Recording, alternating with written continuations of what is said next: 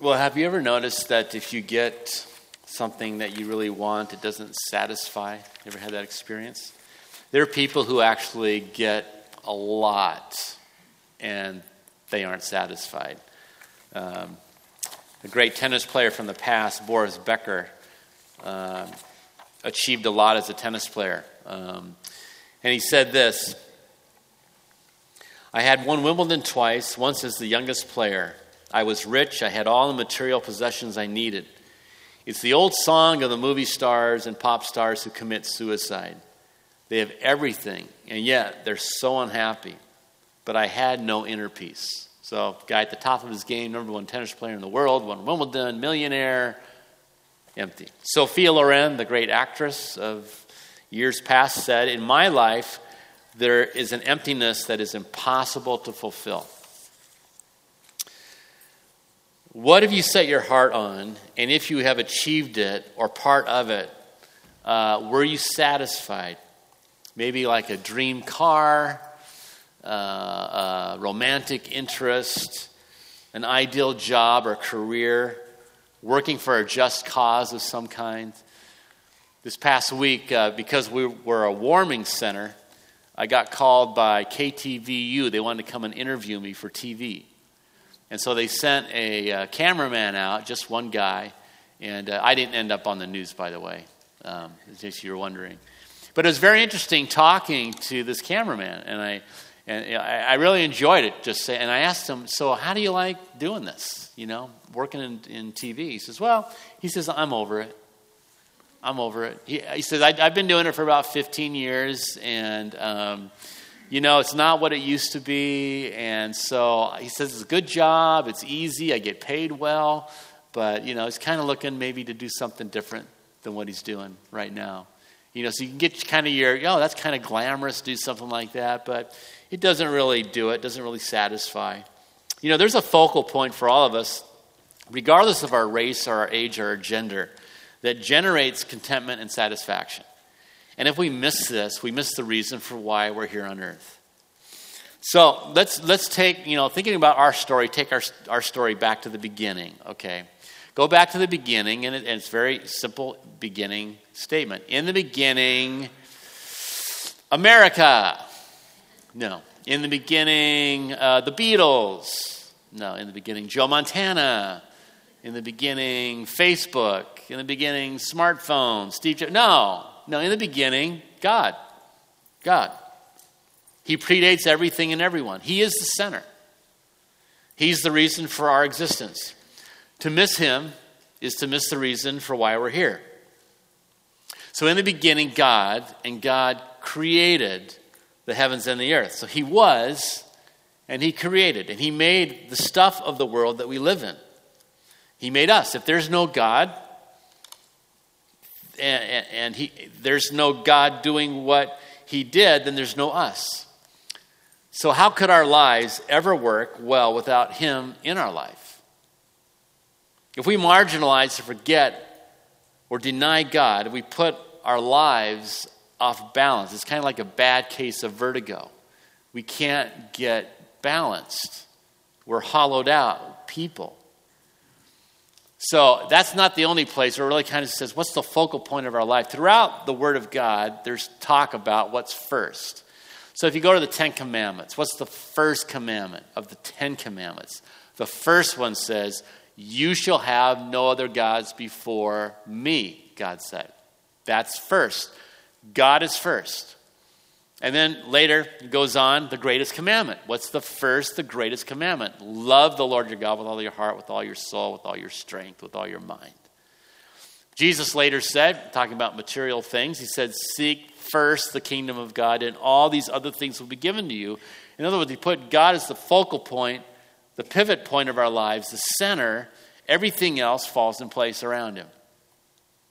There's a great picture. I love this story. It's just a little. I even taught my grandson how to say his name today. He said, Levi, say Haggai. Haggai. And he was able to do it. Haggai. He got it. He's not even 2 years old yet. Haggai is this little prophet in the Old Testament that describes people who did not have the focal point in place. And because they didn't have it, everything else in their life was very frustrating. And it's such a simple, clear description of historically what was actually happening in people's lives who don't put God in worship first, which we have descriptions and commands about doing that. And then you see it playing out in this group of people. So I want us to look at this. And it's going to be, like I said, Haggai. If you can find Zephaniah and Zechariah, he's right in between those two.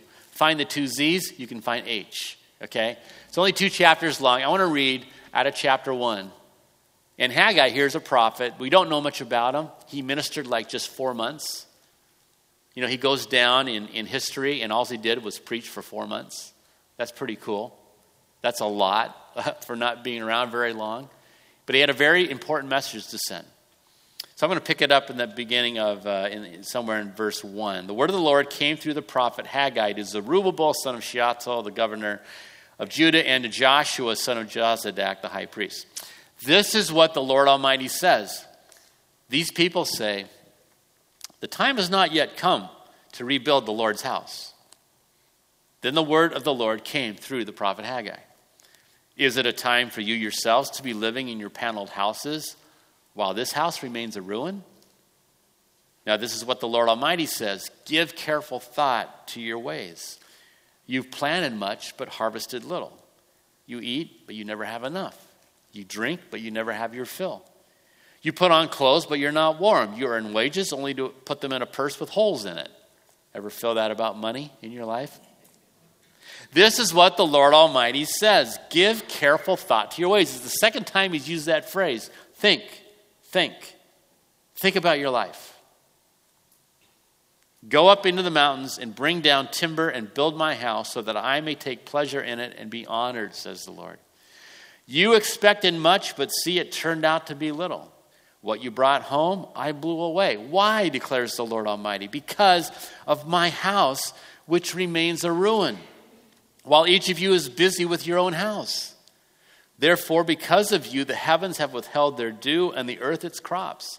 I called for a drought on the fields and the mountains, on the grain, the new wine, the olive oil, and everything else the ground produces, on people and livestock, and on all the labor of your hands. Then Zerubbabel, son of Shealtiel, Joshua, son of Jozadak, the high priest, and the whole remnant of the people obeyed the voice of the Lord their God and the message of the prophet Haggai, because the Lord their God had sent him, and the people feared the Lord. Then Haggai, the Lord's messenger, gave this message of the Lord to the people. I'm with you, declares the Lord. So the Lord stirred up the spirit of Zerubbabel, son of Shealtiel, governor of Judah, and the spirit of Joshua, son of Jozadak, the high priest, and the spirit of the whole remnant of the people. They came and began to work on the house of the Lord Almighty their God on the 24th day of the 6th month. All right. So you got the problem here. So here's this group of people. We can kind of relate a little bit because we were evacuees this week. You know what it's like to leave your home and you wonder what's going to happen when you come back. You don't know how long you're going to be away. Well, these people were away from their homes and their homeland for close to 70 years. 587 BC or so, Jerusalem fell to Babylon. They destroyed the walls. They destroyed the temple. The people, most of them, the brightest and the best, were carried off to Babylon. They left the poor people in Jerusalem. So there's all these people that grew up. Actually, there were older people who died in Babylon. There were younger people who grew up in Babylon. And people who never saw Jerusalem, but they were coming back. And there was a wave that came first. And when they came back to their homeland, after being away in Babylon for so long, they walked into a city that was rubble. What do you do in a situation like that? It's overwhelming. Where do you start? Like when we had our fires. Where do you start rebuilding? What do you start with? What's the first thing you do? Like some homeowners are going to have to do now. They're going to have to clear the land. Turn off the gas and all the electricity and clear the land. That's what's going to happen up north of us. So these people, what are they going to do? You know what they did first? And it makes sense, rationally. Let's start with our houses. We got to rebuild our homes. So they come back and they start rebuilding their homes. But while they're doing that, they're neglecting the thing that defined them as a people. And the thing that defined them as a people was the temple. God defined the people of Israel. They were his chosen people. And if you keep God out of the equation in your life, no matter what situation you're in, things just don't go well. We weren't made to live like that. We were made to live with God at the center, not God forgotten, not God on the periphery, but God in the middle of our lives. And for them, that meant they needed to rebuild the temple. And for 16 years, these people went on. They kind of rebuilt their homes. They came back early. It was like 15, 16 years of just every day they walked by the temple. There it was, all the rubble, all the stones just lying there, just a complete mess. And do you know what happens? Like what happens in churches, in our homes, when you have a mess after a while, and you just kind of get used to it, don't you? Sometimes you say, well, I'm just going to leave it because that's too much. It's overwhelming. I'm just going to block it out of my mind. Pretty soon you get used to the mustard-colored paint. You know? That 70s look, avocado green and yellow and orange, and that shag you have to rake with a thing. You just get used to it. And it's got brown spots. You know, we just get used to it. They just got used to it. All the while, here's what's happening in their life, and they're not putting two and two together. All the while, they're going to their jobs, and hey, you know, the crops aren't very good. And they weren't very good last year, and they weren't very good the year before. And they weren't very, you know, the crops aren't very good, and we eat food, and it's like it's not enough. We're not getting our fill. I don't know. It's just not a good year for the grain. I don't know. And they drink, and they're not getting quenched in their thirst, and they're not satisfied with their clothes. They're not staying warm. And they're earning money, and it's like, where'd all the money go? It's like there's too much month at the end of the money. It's just going through their pockets. What is happening? And so God finally tells them, I'll tell you what's happening. Worship's not at the center. And because of that, you can't get no satisfaction. Just like Mick Jagger and the Rolling Stones sang. And you try, and you try, and you try, and you still can't get no satisfaction.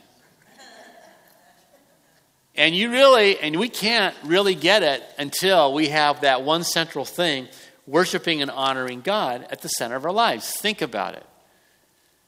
That was, again, the house of God was the place of worship. That's what it represented. That's where they went to pray. That's where they went to offer sacrifices for their sins. It was their meeting place for God. Now, it's different today, isn't it? If this building were to burn down, we would not say we've lost the temple. Because the temple today is your body. That's the meeting place today because the Spirit of God has been poured out on the earth. The place where we meet God now is in our physical body. 1 Corinthians 6 says, you are a temple of the Holy Spirit. And that's why Christians can meet in homes and warehouses and all kinds of things. We don't have to have a temple. We don't need a sacrificial system because it's been taken care of through Jesus' death on the cross. But for them, that's what it meant. The temple was the place where you worship. It had to be central. You know, I find it interesting that Scripture not only says this, but if you look at geography, do you know the geography of the earth, I believe, also says worship is central? Think about this. Where's Jerusalem located? It's in Israel. Where's Israel located? It's in the Middle East. It's in the Mediterranean. It's right on the Mediterranean Sea. It's a little piece of land about the size of New Jersey. You go east of it, you have Iraq, and you have Iran, and you have Syria, you have Jordan. Then below you have Egypt. Above you have Lebanon. You go west, you have the Mediterranean Sea. So it's kind of like in the middle. Mediterranean means mid-earth. Mid-earth. You want to know where the middle of the earth is? That's it. Not America. Not Australia, not the North Pole, Mediterranean. In the middle of Israel is Jerusalem. And in the center point of Jerusalem was the temple. So the center of the center of the center is worship. And God has made it so that even geographically, it's the center point, worship. So we wouldn't forget that. Well, you got to love these people because this is one of those times God's people really got it right. Because they took God's message to heart because they feared the Lord.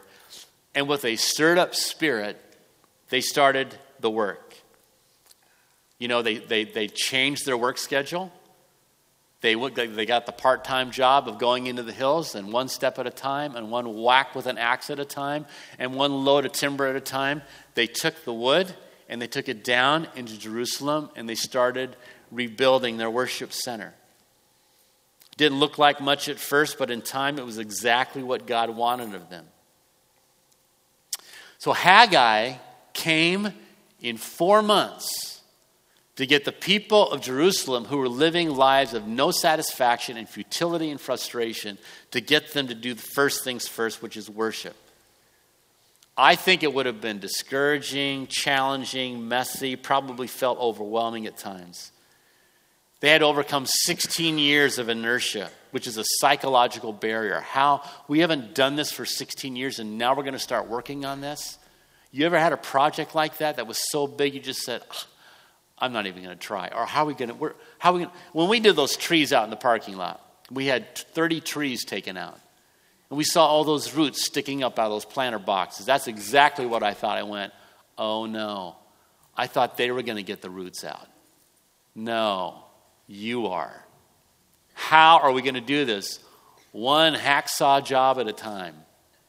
And it took days and days and weeks to get that job done. But what's the alternative if you aren't willing to make the adjustments in your life to put worship at the center? The alternative is to live this frustrating, futile life where things don't balance, where things are hollowed out, where you try and try and try, but you can't get the satisfaction. So what about you? Any frustration over where your life is headed or where you are? Are you having a hard time getting traction? Are you just spinning your wheels at times? Have you checked to see if you're living a life of worship? Kind of look on the dashboard of your life and say, where is worship in my life? It's a great place to start. It's supposed to be the first thing, the center of our lives. So, we need to evaluate our lives. Like Haggai said, like God said to the people, he says, give careful thought to your ways. Are you dissatisfied with the outcomes? Is God your first love? Do you trust and honor him before anyone else? When you were evacuating your house, if you evacuated your house, what did you take with you? And as you were taking it with you, what did you think about the stuff you left behind? What if your house was about to be burned down? How would that have affected you? As I was walking out of our house last Sunday morning, it's so much nicer, so much calmer this Sunday. It was like driving here today. It was like, oh man, I remember last Sunday. All the traffic on Highway 12, just going, oh man. Having everything in my car, journals and photo albums and all the important, financial documents. But as I was driving, kind of looking in my closet, I just kind of went, it's okay. It's okay. Less stuff to take care of. It would certainly simplify my life. But you got to think what would devastate you if it was taken from you. It's so easy to get off balance. It's so easy for us to get at the center of our life. When my wife and I were raising our 4 children at home, and we really wanted to start a college savings account. And I remember I was the guy in charge of finances, and it was just like over and over and over again, we couldn't do it. Every month it's like, I can't do it. We can't do it this month. We don't have any money left. Next month, we can't. I thought we would, but something came up and we can't. That money's gone. It happened over and over and over. Finally, I was so frustrated. My wife and I were out of town, and we were driving back. And I said, you know what, I need to tell her about what's going on inside of me, because I was getting stressed and anxious, and I was frustrated. And I said, Donna, I'm really getting frustrated with this whole college savings thing. I feel like I'm trying to manage it, and it's not working. I said, would you be okay if I just let it go, and if it's going to happen, God's going to do it, not us, not me? If it happens, it happens, and if it doesn't happen, it doesn't happen. But I got to get rid of this anxiety and worry inside of me. And she's like, of course, I don't want you to feel like that. Just, yeah. So I said, okay, I lay it down. I mean, physically, verbally, out loud, I lay it down. You know what happened? It was like the next month, we started saving for college. Just like, boom, let it go. Let God be the center of your financial picture instead of trying to be the one to do it. And it happened. So, give it some thought. Give it some thought.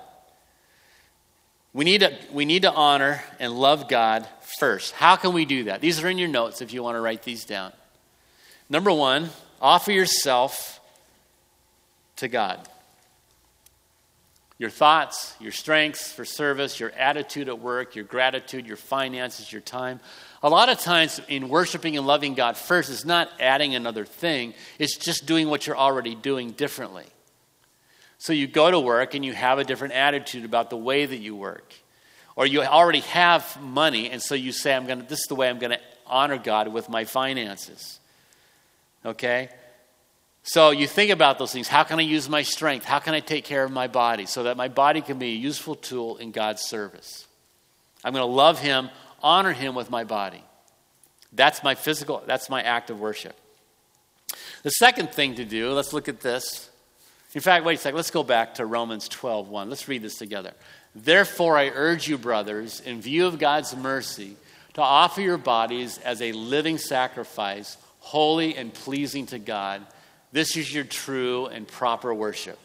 Okay, so give your body and what you're responsible for to Him. Second thing is this. Come prepared to worship regularly and to encourage others. So we worship in our life, daily life, by ourselves, but we worship also when we come together. That's a very important part, that we do that. Let's read these scriptures together. Ephesians 5:19 says, speaking to one another with psalms, hymns, and songs from the Spirit, sing and make music from your heart to the Lord. So it's like you come with something, you have a song to give, something happened in your life, a testimony, you have that to give away to somebody. Then the next one, and let us consider how we spur one another on toward love and good deeds, not giving up meeting together as some are in the habit of doing, but encouraging one another, and all the more as you see the day approaching. All right, so in worship, it's like show up. If you need to cut something out of your life, then you cut something out of your life. You got to say, hey, I got to make an arrangement here. What is the most important thing to me? Is it 49er football? Or is it being with God's people? Is it fishing or is it being with God? What's the priority? Remember, worship first, and everything else in your life tends to get satisfied and fulfilled. Otherwise, it's decades of frustration. If you're beat up and you're struggling, put one foot in front of the other and go. It's like, I don't feel like going today. It's been so hard. It's like, well, just go anyway, because God has something for you. Sometimes we come and God works through other people to build us up. And then other times we come because God has given us something, and out of that overflow, we give it to other people. Recently, my wife was on a trip. She was out of town for a nurses' conference. And it was Saturday night. I think her colleagues were going out to dinner or something, and they had a Sunday morning meeting. And she decided this time, she says, I'm going to go to church. I'm not going to go out to dinner with the gals. I'm just going to go to church instead because I won't be able to go tomorrow morning. And so she found a church down in San Francisco. And she said as she was going to church, that she just said, like the Lord was saying to her, you're bringing my presence to this church.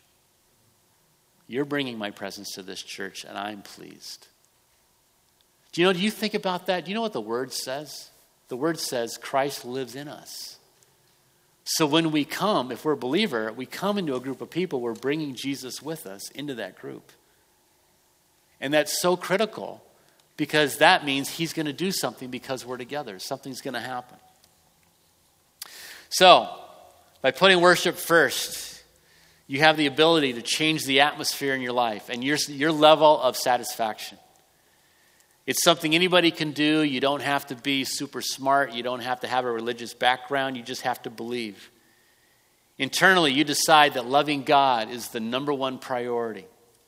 And when you do that, your satisfaction in life is going to start to grow. Your sense of security will increase. A growing sense of contentment will spare you from the just a little bit more syndrome. It's a sunnier place to be when you live like this. You know, if we don't have God, we don't have worship at the center of our lives, everything else around us will get hollow. Do you know that? Everything else just will lose its meaning. It will not be as good. It doesn't matter if you're a great actress, if you're a great athlete. I hear that testimony from athletes all the time. Tom Brady said it. After his third Super Bowl, he's thinking, I need one more. It's not enough. It just goes on and on. It's like as people, we don't get this. We don't learn it. You will never satisfy yourself if you just try to do it yourself. But if God is at the center, then he makes everything else satisfying. That's the beauty of it. And so I want us to pray. Where's God's Spirit stirring you to make any changes? You know, I always have the struggle with what do I do on Saturday nights, you know. I can get into football too much. So it's always during football season. I have to watch that.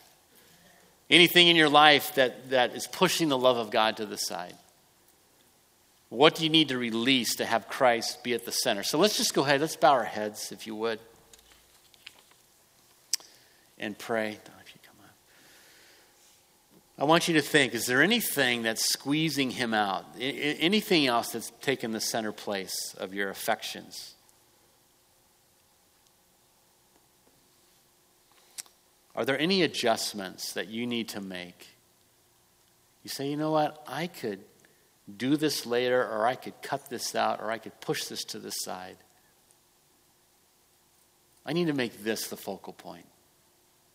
Honoring God, worshiping him. You know, that pleases God. And he will please you.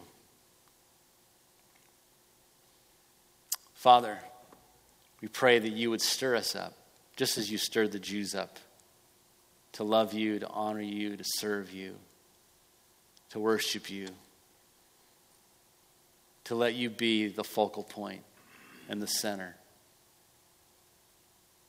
And Father, as we do that we would experience you satisfying us in ways that we can never satisfy ourselves. So thank you. Help us to walk in this. And Lord, I pray that your joy and your love and your peace would take on a greater degree, be a greater measure of it in our lives. Greater contentment because of it. Thank you, Lord. Go with us. I pray that you'd strengthen us for what you have ahead in this week. And that we would know and experience your face shining upon us. In Jesus' name we pray it. Amen. Amen. If you'd like any prayer personally, Donna's up at the front if you'd like that this morning. God bless you.